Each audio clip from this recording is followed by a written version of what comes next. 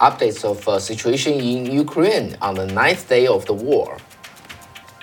And what is the military historian Professor Victor Hanson's answer to the following important questions? How does he see state of the warfare right now, and why Putin decided to invade Ukraine at this time? And what is the role of the U.S. energy policy in Putin's decision? And what is the relationship between CCP and Putin in this decision? How does this war play into the Great Reset?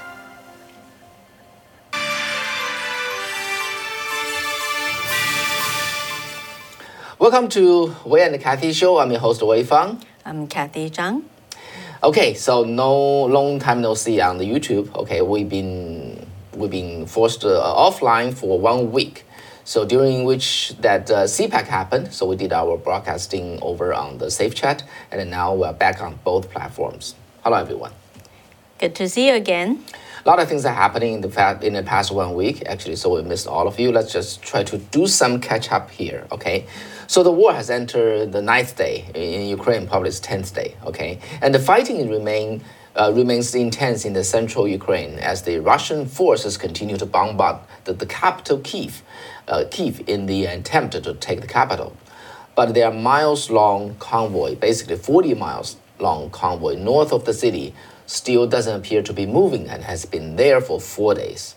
So when you see a convoy staying there for 4 days, apparently it's not doing its job, so they get stuck. This is actually logistic issues long known to the U.S. military experts, which Kathy and Wei interviewed in the previous few days, which we couldn't air it to you. Yeah, but if you wanted to check it out, can go on to the Safe Chat platform. So the Russian forces reportedly captured a Ukrainian nuclear power plant, which is the largest in Europe. After a massive fire was extinguished, Ukrainian workers continued to operate the facility. No release of radioactive material has been reported. The situation really grabbed the attention of the Europe and even the entire world. So the U.S. ambassador to the UN, Linda Thomas Greenfield, said this at the Security Council Friday. And she said, by the grace of God, the world narrowly averted a nuclear catastrophe last night at the Zaporizhzhia nuclear power plant, which the Russian forces attacked and started a fire. And she said, we all waited to exhale as we watched the horrific situation unfold in real time. I applaud the ability of the Ukrainian operators to keep all 6 reactors in safe conditions while under attack and to report as they were able to their nuclear regulator. So in the meanwhile, a third round of talk between Ukrainian and Russian delegations is in the works, potentially as soon as this weekend. And NATO has refused Ukraine's request of establishing non-fly zone above the country, citing that that would mean inevitably shooting down Russian airplanes, which equates to dragging NATO into direct military conflict with Russian military. Russia's state-owned media RT closed its U.S. operation and laid off more than 100 staff. Spotify, Meta / Facebook, Google, and YouTube have all banned RT and other Russian news outlets such as Sputnik in the U.S. While in return, Russian government is shutting down access to U.S. services in its own country, such as Facebook and Twitter. And Russian officials also continue to shutter media outlets, now including BBC's Russian service, independent Meduza, and U.S.-funded Radio Liberty. A new law in Russia threatens up to 15 years in prison for anyone deemed to spread, quote, false information, end quote, about the country's military and its activity. Other penalties target calls for sanctions against Russia and calls for not deploying Russia's armed forces. So a number of international companies have ceased its operation in Russia, such as Airbnb, Google, Panasonic, Booking.com, Microsoft, Apple, Paramount, DirecTV, AT&T, Netflix, TikTok, Disney, and so on and so forth. And the Secretary of State, Anthony Blinken, downplayed the impact that energy sanctions on Russia would have, arguing any such sanction would hurt America and its allies more than they would on Moscow. So he refused to stop importing Russian oil, and more on that later. Mm-hmm. So the United States has provided $350 million in military aid in the forms of weapons from U.S. stockpiles over the past week, bringing the total aid to Ukraine to roughly $1 billion over the past year. And a new breakdown of that aid shows that the U.S. Compressed the process to provide the aid to just a matter of hours and days compared to the normal several months. And a U.S. Senior defense official said, you can see how fast we're moving to get security assistance on the battlefield. And he said, overall, officials remain very impressed about how Ukrainians are fielding those weapons. He said they are having a real impact. And speaking at a news conference in Brazil on Friday afternoon, Stoltenberg said that Russian forces deployed banned weapons, including cluster bombs, and called the Russian invasion of Ukraine, quote-unquote, a blatant violation of international law. And he said, we have seen the use of cluster bombs. We have seen reports of use of other types of weapon, which will be in violation of international law. He continued that, of course, NATO allies and partners are collecting information and are monitoring very closely what's going on in Ukraine.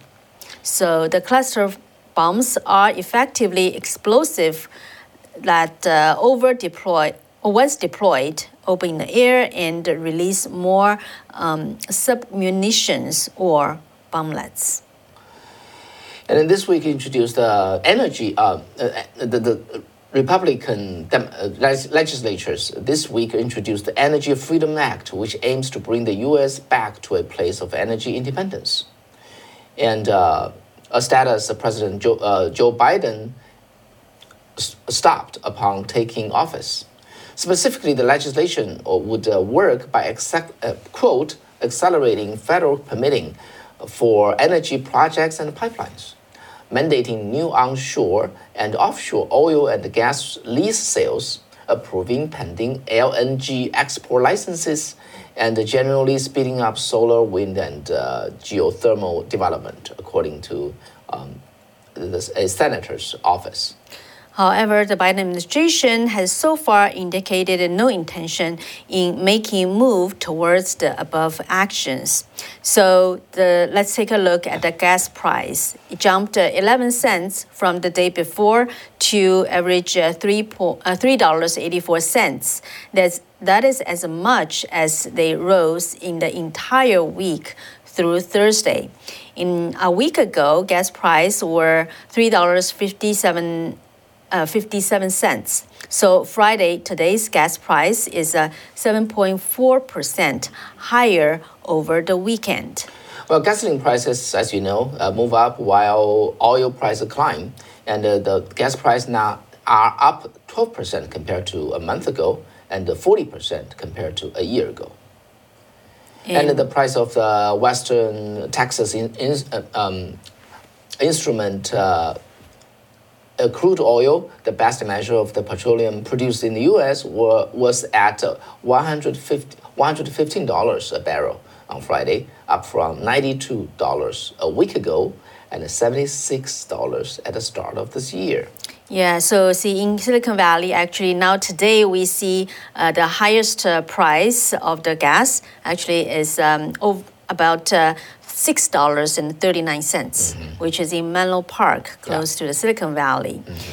So NATO planners should develop plans focusing on exploiting Russian logistic challenges rather than trying to address the disparity in the combat power. And this really has to do with the logistics issues, and which is another topic. I'm just combining them over here. Anyway, so next we're gonna just move to the interview of today. Okay, yeah, so actually I just kind of announced in the last show that I was going to interview Professor Victor Davis Hanson, who is the military historian, classicist, and senior fellow at the Hoover Institution. So yesterday I did interviewed Professor Hanson, which also asked him quite a few questions, including some of the questions from you, our viewers. So I hope whoever raised the question is in the audience right now. So actually, we started the question is what is exactly the state of the warfare right now in Ukraine? So here we have Professor Victor Davis Hanson. Yeah, I think this is one of the few wars of the last 50 years, going back to Vietnam, or the Balkans, or Iraq, or Afghanistan, the Middle East wars, that we haven't had any information. I mean, we don't have a lot of journalists on the front line, so there's a lot of speculation and misinformation. But it seems to be that there are a lot of, that Russia's taken a lot of damage. But what hinges now is to what degree do the Ukrainians have sophisticated anti-aircraft Stinger missiles and Javelin. And it seems like we didn't give them any until Trump gave them only 500. But I don't know why the Ukrainians had not massed them in depots. So when the Russians came in, they did very well the first couple of days. And they exhausted their supplies, apparently. And now they have all of NATO scrambling the countries to send 10, 12,000 Javelins and Stingers and get them snuck into the country and then transported across it to the places where it matters. And so what we're watching is kind of a race. Will the Ukrainians get in their hands just an enormous amount of needed weaponry to stop these columns, helicopters, air attacks, tanks, or is it too late? We don't have the answer because we don't have accurate reporting. But it's very important because if they last another week or two, the momentum will be with them, and then the West will take confidence that their strategy of closing ranks in NATO and sanctioning Putin economically and fiscally will work, and supplying these new type of game-changing weapons that can destroy a tank at 2.5 miles from the top, no less. That's a good model. And of course, the Iranians are looking at this vis-a-vis their desire to destroy Israel. And the Chinese are looking at this, and they're asking themselves, well, if we were to do to Taiwan what Putin did to Ukraine, would the Taiwanese fight like the Ukrainians? Would Australia and the United States and Japan, South Korea, would they pour Stingers and Javelins into Taiwan? Would the world sanction us like they did Russia? Would Chinese billionaires lose their yachts or air privileges, or Chinese citizens couldn't get ATMs with 350,000 students have to come home? So they're waiting too to see what the response of the West and whether Ukraine is saved or not. And that will predicate a lot about their decision-making vis-a-vis toward Taiwan. These are all amoral decisions, realist decisions. They're just based on the efficacy of the operation, whether it can be carried out quickly within a cost-benefit analysis profitably. But nobody has that answer yet, partly because the coverage is not good, but partly because we're in the middle of a war, and we're not sure if the supplies can arm the Ukrainians and they have enough people to know how to use them to stop the Russian column. It's already into like the second week of the war, but he seems not really making a lot of progress, and the columns of Russia just lining up towards Kyiv, but not really able to make a lot of advancement. What do you make of it? Well, he has a plan. We saw it in Georgia. We saw it in eastern Ukraine and Crimea. And that is, he feels that he will suddenly strike. He'll create pressure on the border. And then if the former republic does not capitulate, he at some date will swarm the border, try to decapitate the government, put in a puppet government, and get it all over in 2 and 3 days. And that worked in those prior 3 cases. It has not worked with Western Ukraine. And when it doesn't work, he always has a fallback plan. And the fallback plan prior to this was Chechnya. It didn't work. So he brought in his heavy artillery and missiles, and he leveled Grozny, the capital. He basically destroyed the cities of Chechnya.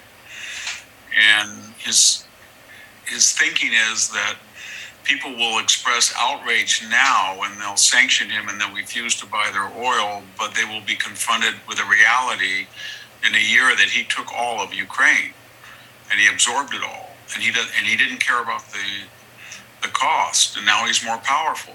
And he believes that Germany will reverse course and quietly buy oil from him, and NATO will quietly revert to course, and the United States will not pump more oil or deter him. I don't know if that's true, but that's what he's thinking, at least. And that explains why he's taking this enormous gamble. Why this is happening now? Why Putin decided to invade Ukraine at this time? What do you think? Well, he's always ready to invade a former republic if it's in a cost of benefit analysis worth it. And there are certain conditions that make it worth it or not worth it in his perception. One of them is the price of oil. The oil is very high and Europe is very dependent on oil. The United States begged him to pump more oil while we deliberately cut back on oil. Second is that there's disarray in NATO. NATO's richest member, Germany, was willing to pay $1 billion almost a day, 2 days. If this pipeline agreement is finalized, and it seems to be almost finalized, or it was, and NATO was fighting over whether the people would even pay 2% of their annual budget on defense. So there was a lot of acrimony there. And then he looks at presidents. He looks at George W. Bush or Biden or Trump or Obama, and he decides whether they're loud and not going to do anything or can't do anything, or whether they're going to deter him. And they came to the conclusion that during the Georgia crisis, we were bogged down in Iraq and Afghanistan. Oil was high.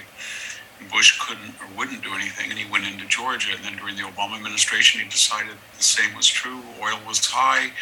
Obama had been on an apology tour. He had the hot mic exchange he had in Seoul, South Korea, and he decided to go in. And the same thing, he didn't do it during Trump's period, but he did during Biden's. Again, Biden had begged him to pump oil. Oil was high. NATO was in disarray. And we hadn't done anything about Russian hacking. So he's opportunistic. His longer-term goal is to recreate Mother Russia, a Russian empire, sort of like Milosevic in the Serbian Empire, or Mussolini in the 1930s, new Roman Empire, or Hitler with a Third Reich. Anybody who speaks the language, the same religion, Russian religion or language, he feels has to belong in this large empire centered in Moscow. But he's not strong enough to get all of the necessary pieces at once, so he's very patient. He waits. In terms of the sanctions, actually, it's from our audience. They want to ask you, do you think the U.S. would stop or, reduce the fossil fuel purchase from the Russians as one of the sanctions? And if that were to happen, when it's a possibility? It's very odd that we were told that the Green Party in Europe, the plural parties, were so much more powerful than our left, and that they ran the European Union and the NATO countries. But lo and behold, all of the major leaders of the European countries, and particularly Chancellor Scholz in Germany, have completely repudiated the left. They've decided to create energy and not to buy oil and gas from Putin and to increase her. But our president hasn't done that. So I was expecting in the State of the Union for a very bold speech that said, let's get beyond politics. To save lives in Ukraine and to deter Russia and to stop their accumulation of petrodollars and to give the West liquefied natural gas, I'm going to do the following. I thought he would say, we're going to help the Israelis and the Greeks and Cypriots finish that pipeline into Italy, which Biden opposed, that gas pipeline. I thought he would say, we're going to open ANWR, we're going to open new federal leasing for oil and gas. We're going to finish the Keystone Pipeline. We're going to give more incentives to frackers and horizontal drillers in the Dakotas and Texas. But he didn't do that. So it suggests that he's more captive to the American left than the Europeans are to the Green Party. I never thought that would be possible, but it is. So how do you think actually the U.S. energy policy, could play an important role in Putin's making such decision? Well, right now we were energy independent. We consume about 14 million barrels, and we were up to almost 14 million barrels. And now we're down to, I think, 11 or something, 12 sometimes. So if we could pump very quickly, I think, back up to where we already were, we would give the world an extra 3 million barrels. And if we were to start shipping natural gas, which we have even more than oil, I think within a matter of 6 weeks or 8 weeks, we could get the price of oil down below $100, and that would start to rob Putin of the enormous profits he's making. But more importantly, it would tell the Europeans, don't worry, help is on the way. We're going to sell you liquefied natural gas, and you're going to get a pipeline into Italy from the Mediterranean. And more importantly, you could supply, as you just did 5, 7, 10 years ago, your own half of your own natural gas and oil if you'll just frack. And so we have the ability to do it. It's just the willpower. And now it's a matter of how long can Ukraine last. And but it didn't have to be this way. When Joe Biden came into office and just slashed our oil and gas production, and then we had this printed $4 or $5 trillion, and did not send offensive weapons to Ukraine, then I think this was inevitable. As you mentioned, the Chinese Communist government is also watching, and it just actually proved that Putin and the leader in the CCP, they coordinated when he will invade Ukraine. That's after the Winter Olympics. So what do you make of it? Well, I think China's telling Russia that Russia wouldn't have gone in had China said no. So China said, when you go in, we will have the financial wherewithal to support you if you sell us oil and gas, and they're going to do that. It's obvious. And then China said, we're going to try to, veto it in the General Assembly the Security Council, so there will be no UN action against you. But the Chinese are not stupid. They're very brilliant people, the communist Chinese. So what they're saying is, but we're not going to go any further now because we're going to watch how the world reacts to it. I don't think they expected this reaction, because what they were eventually saying is, we're watching how they would react to us when we go into Taiwan, which they plan to do. And they're saying, my gosh, all of our oligarchs could suffer the same fate, and we might not have access to things like ATM or air travel. We have students all over Europe, the United States. This is something we have to ponder.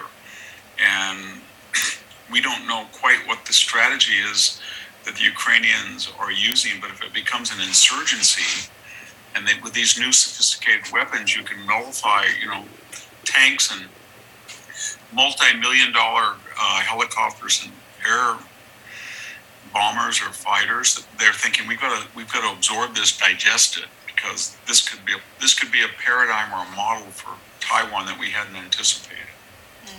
Yeah, so right now, both the Biden's administration's delegation and former State of Secretary Pompeo's delegations are all in Taiwan. So yes. How do you think, this type of a reaction, would be taken by the Chinese side? Yeah, I think what they're trying to do is they're telling the Taiwanese, and the Taiwanese are telling the Americans. I think they're having very explicit discussions, and they're saying things like, we want 20,000, 30,000 Javelin anti-tank weapons, and we're going to train local neighborhood groups how to use them, a nation in arms if we have to. And we want Stinger missiles, hundreds of thousands of them. And we want to know exactly what the financial repercussions on China will be if they attack us. And we want an explicit coordinated strategy. And we want this much aid from Australia, this much from Japan, this much from South. So I think that's what they're talking about. And they see glimmers of hope in Ukraine, but they're also afraid, the Taiwanese are afraid that if Putin smashes and destroys the Ukrainian resistance and he puts a puppet government in, and it ends up like Chechnya, then the world in a very sick way will have admiration for him. I don't mean moral admiration, but admiration in the sense of wonder at his strength. They'll say, oh my God, you can't resist him. The Ukrainians tried everything, he just slaughtered them. And if he tells us we have to buy gas, we should do it. And if he says NATO cannot have offensive weapons in their state, we better do it. It'll just be the opposite of what we see now. So that's why Putin has everything. He's gambled everything. He has to win. If he doesn't win, he's in bad shape. There's also another question. People wondering, how does this war play into the Great Reset? How do you think? Yeah.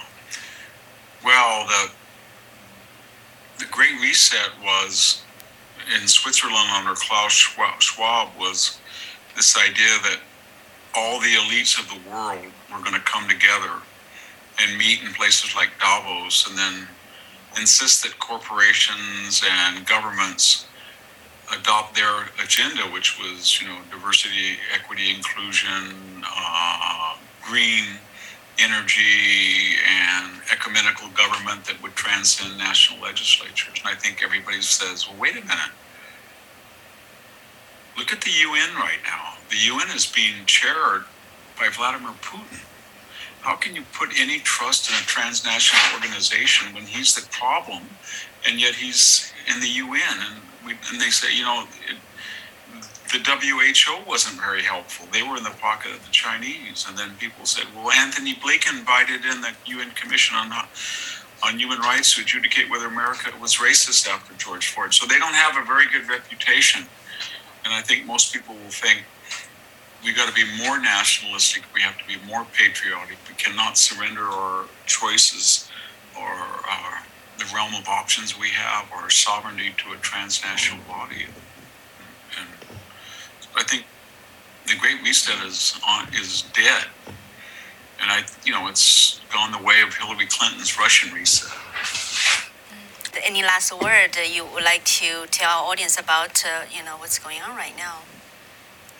Well, I think it's kind of also a referendum on westernized countries that believe in market capitalism and constitutional government and have created so much affluence and leisure that they have been ridiculed for being soft. And we'll see whether they are, because Putin believes in old-fashioned hard power, and his answer to us is, I don't care what you do. I don't care how many people die. I'm going to send these tanks and these planes, and they're going to do a lot of damage. And then, I'm going to present you with a fait accompli. I took Ukraine. What are you going to do about it? And if that were to win, then I think Iran and Taiwan would be, Iran and China would be very emboldened. But on the other hand, if the West rallies to the Ukrainian side, swarms it with money and supplies and weapons, and the Ukrainians hold out, and Putin is humiliated, and the world really has been able to figure out financially how to destroy him, then the Chinese are saying, well, I know we're a lot more powerful than Putin, but we're also more vulnerable because we're more integrated within the Western fiscal system.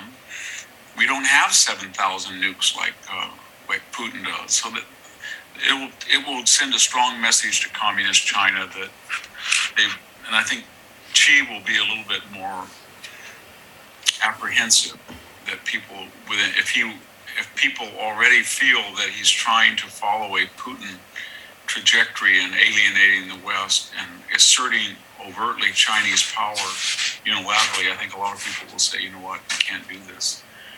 It's going to lead to It's going to lead to bankruptcy. It's going to we're going to be ostracized, or the Taiwanese will kill 10, 20, 30,000 of us just on the beaches. So there's a lot at stake. Great. Thank you, Professor Hanson, for your insights. Okay, thank you.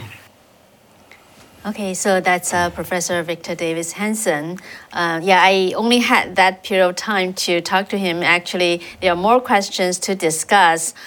So actually, one of our viewers on Safe Chat, Patrick, forwarded one of the most recent Professor Hanson's article on on the war. It's called "The Crowded Road to Kyiv." It's a brilliant article. So if you're interested, I can just paste the link over there. You can take a look, read about it. He really analyzed all different factors relates to this war. So how do you think? Please leave your comments there, and so we'll be happy to just read them and discuss.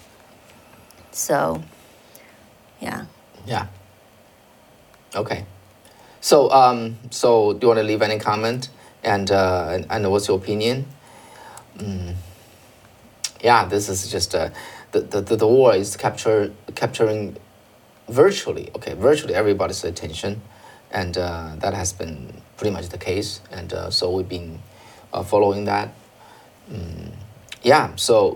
I saw Blue Crow said nationalists and globalists are versus globalists. It's happening right now. Mm-hmm. Just like Professor Hanson said, right? Mm-hmm. And Louis said, we the people as a united group have the power to defeat the Great Reset and demand we fix the corruption of our political system. Mm-hmm. Right? So I think we saw this a lot in the past week at CPAC. A lot of people, especially as we shared with you, especially the veterans, the moms and grandmas, they all step up, just trying to do different things, including running for office and doing the education work, especially at the school district level. So a lot of people are awakening and also taking actions. So to summarize what we learned from CPAC, Kathy has already mentioned a good number of them. I summarized them in 5 points. Okay, the first one is that there were way more media than last year, same time last year, indicating that the relevance or the weight of the CPAC. The second is there are many more Chinese Americans than what we saw last year, and most of them are our viewers. And I wanted to share with you. I interviewed a couple of them. One of them, she wrote to me again, actually, in text today. Okay. And she was saying, I asked her why she come to CPAC like for the first time, right? And she said that basically, from coming from mainland China and all the way to here in the United States, her journey's always been, she summarized it as following the light. Mm-hmm.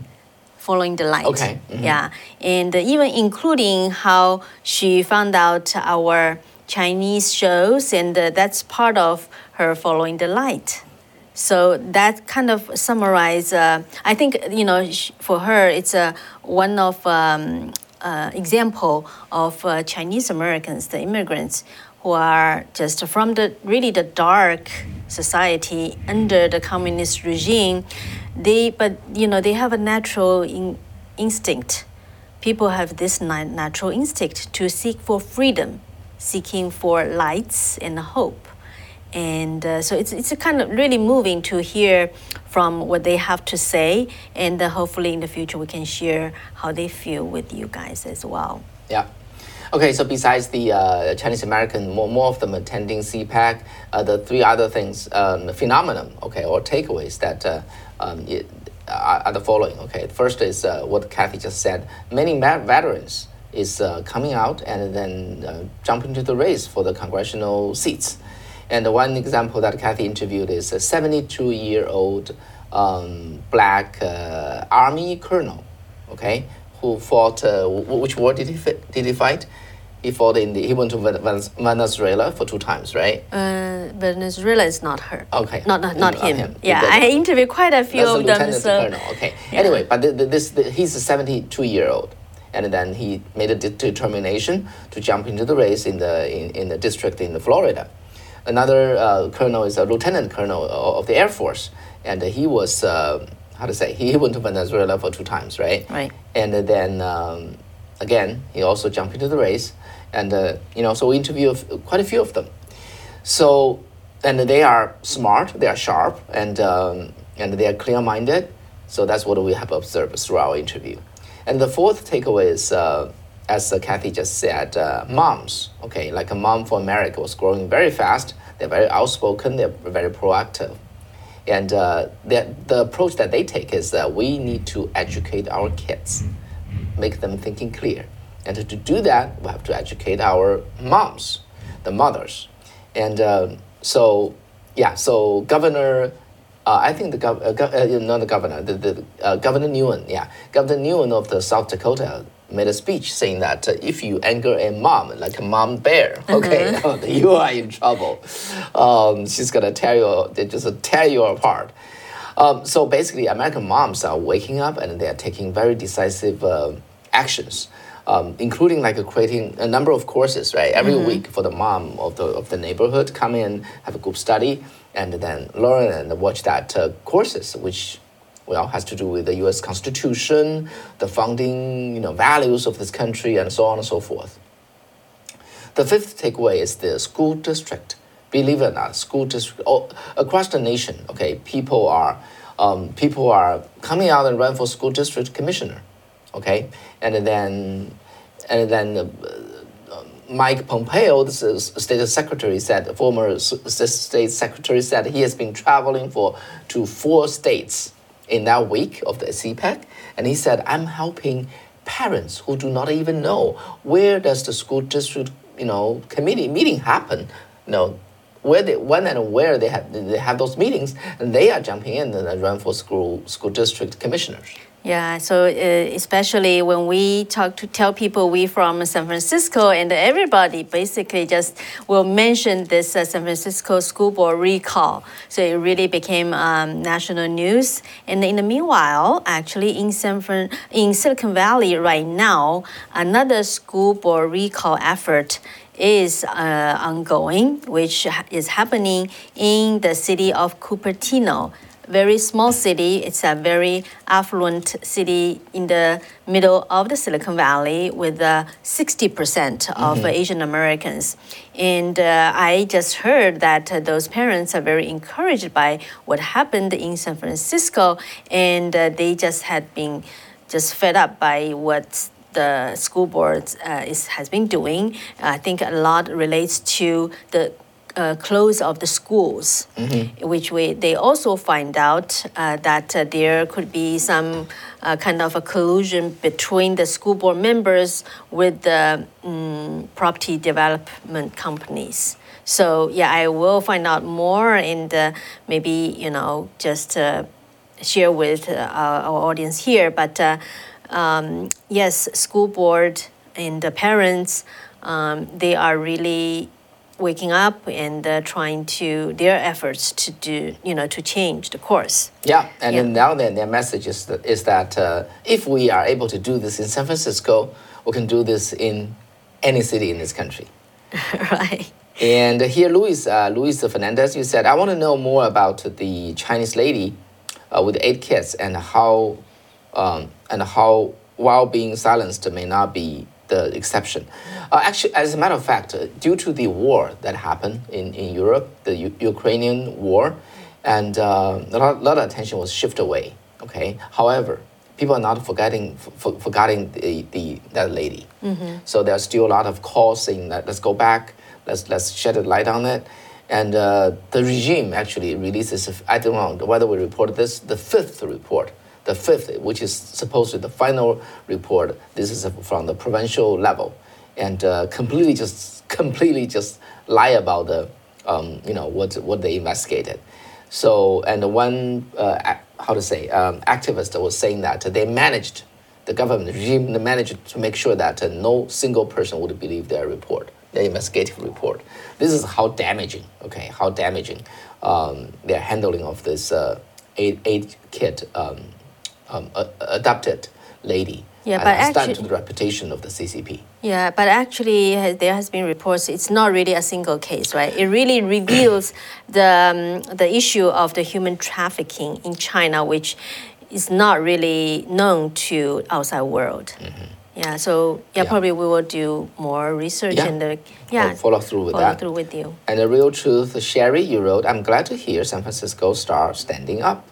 Yes, yeah, I think a lot of people would feel that way. And Sherry also said thank you, Win, Kathy, Victor, honest reporting. Appreciate your time you're out into your work. Thank you, Sherry. We're humbled to hear that. Yeah, and yesterday actually, 2 days ago, I was in Baltimore, Maryland. Okay, I was checking out a office building there, and I was asking the building owner, saying that, why do you buy this building here? And he said, because the city has great potential. The only problem is it is run by just extra leftist, radical leftist, and then there's a lot of ruins there. And so I asked him, how do you fix that? He said, just wait. The pendulum will swing to the extreme, and people wake up. They're gonna come back and put the right person into the mayor's position. He said, just only take one mayor to make all the difference. Okay, actually, really? I interviewed a candidate who's running for Maryland governor. Actually, so it's quite interesting. So, we'll share that with you later. Yeah, and Lucy said, yes, Wei, but what is your Chinese audience saying? Are Chinese people waking up? Let me see. I try to understand your point here. Okay, when I hear the message of the left and it doesn't sound right. It doesn't sound right. That your inner voice confirming what you know is wrong. Have faith. Yeah, sure. And what is our Chinese audience saying? Are Chinese people waking up? Yes. Yeah. Mainly, this is how I see it. Okay, for Chinese people outside of China, they're waking up. By big number, but still inside China, because of the tight control, the grip of the CCP's propaganda, they just own everything. Their media report, okay, in the so-called professional media was just unbelievable. They just lie. They lie just like there's no truth in the world. They just make things up. Unbelievable. Yeah. We did not prepare for that, but this is what the Chinese people in China is subjecting to. They're just facing a false world. They're just living in that kind of bubble and thinking what they should not be thinking about. But that's because the virtual reality. Yeah, and that's why the free media, the information, a free flow of information to China is so important. Yeah. And that's actually what our Sound of Hope media initially established to do that, and continuously been doing that for the past almost 20 years. Yeah, right. Okay. Yes. So we would appreciate anyone's support in our efforts in doing that. It's not known to a lot of people, but as you know, just like I think in this Ukraine war, right, the invasion, when people saw the wills of the Ukrainians, how they determined to defend their country, their land, their freedom, then the outside world, really have more confidence in this, right? So, but in China, unfortunately, the Chinese government just had so much grab on the propaganda machine, and thus, they really control a lot of people's mind and the thinking. And media like us try to just, make our best effort to help with people to be able to receive the free information, and as a first step to, just get them be able to, get away from the CCP's grab and control. Okay, So that will be all today, and thank you for being with us. Actually, let me see. Yeah, Louis asked a question. What's the relationship between the Klaus Schwab of Great Reset and the Chinese Communist Party? Do you have any information on that? Let me see. What is the relationship between? Yeah, the Davos. Oh, yeah, between that and to be honest, this is my point of view. I just want to share with you, and if you disagree, that's okay. Just type up there so that I can see it. I see two parallel, different line of communism. Okay, one is the Russia, the Soviet Union, and the CCP, and the North Korea, and Cuba, and Venezuela, and so on and so forth. Okay, that's one line. Okay, and then another line, the parallel runs from Germany, and then just Frankfurt Society, then to Columbia University, and then to the U.S., which is leading to the socialist policy today. Those two versions of communism, they do not collaborate. Okay, why? Because they are, totalitarian in nature. They exclude. They are exclusive. So when they meet, they fight. All right, this is how I see the two versions of communism. It's not like they are both communism, so they collaborate. Yes, they collaborate sometimes. Okay, but largely they don't. They stay as their own entities and try to grab the power. Of course, the second version, they try to grab the power in the Western world. In the first version, is represented by the CCP. They try to dominate the world. So they also clash and they fight each other. This is how I see it. So in that sense, the Great Reset is not CCP's agenda. CCP has its own agenda. So there's just two versions running there.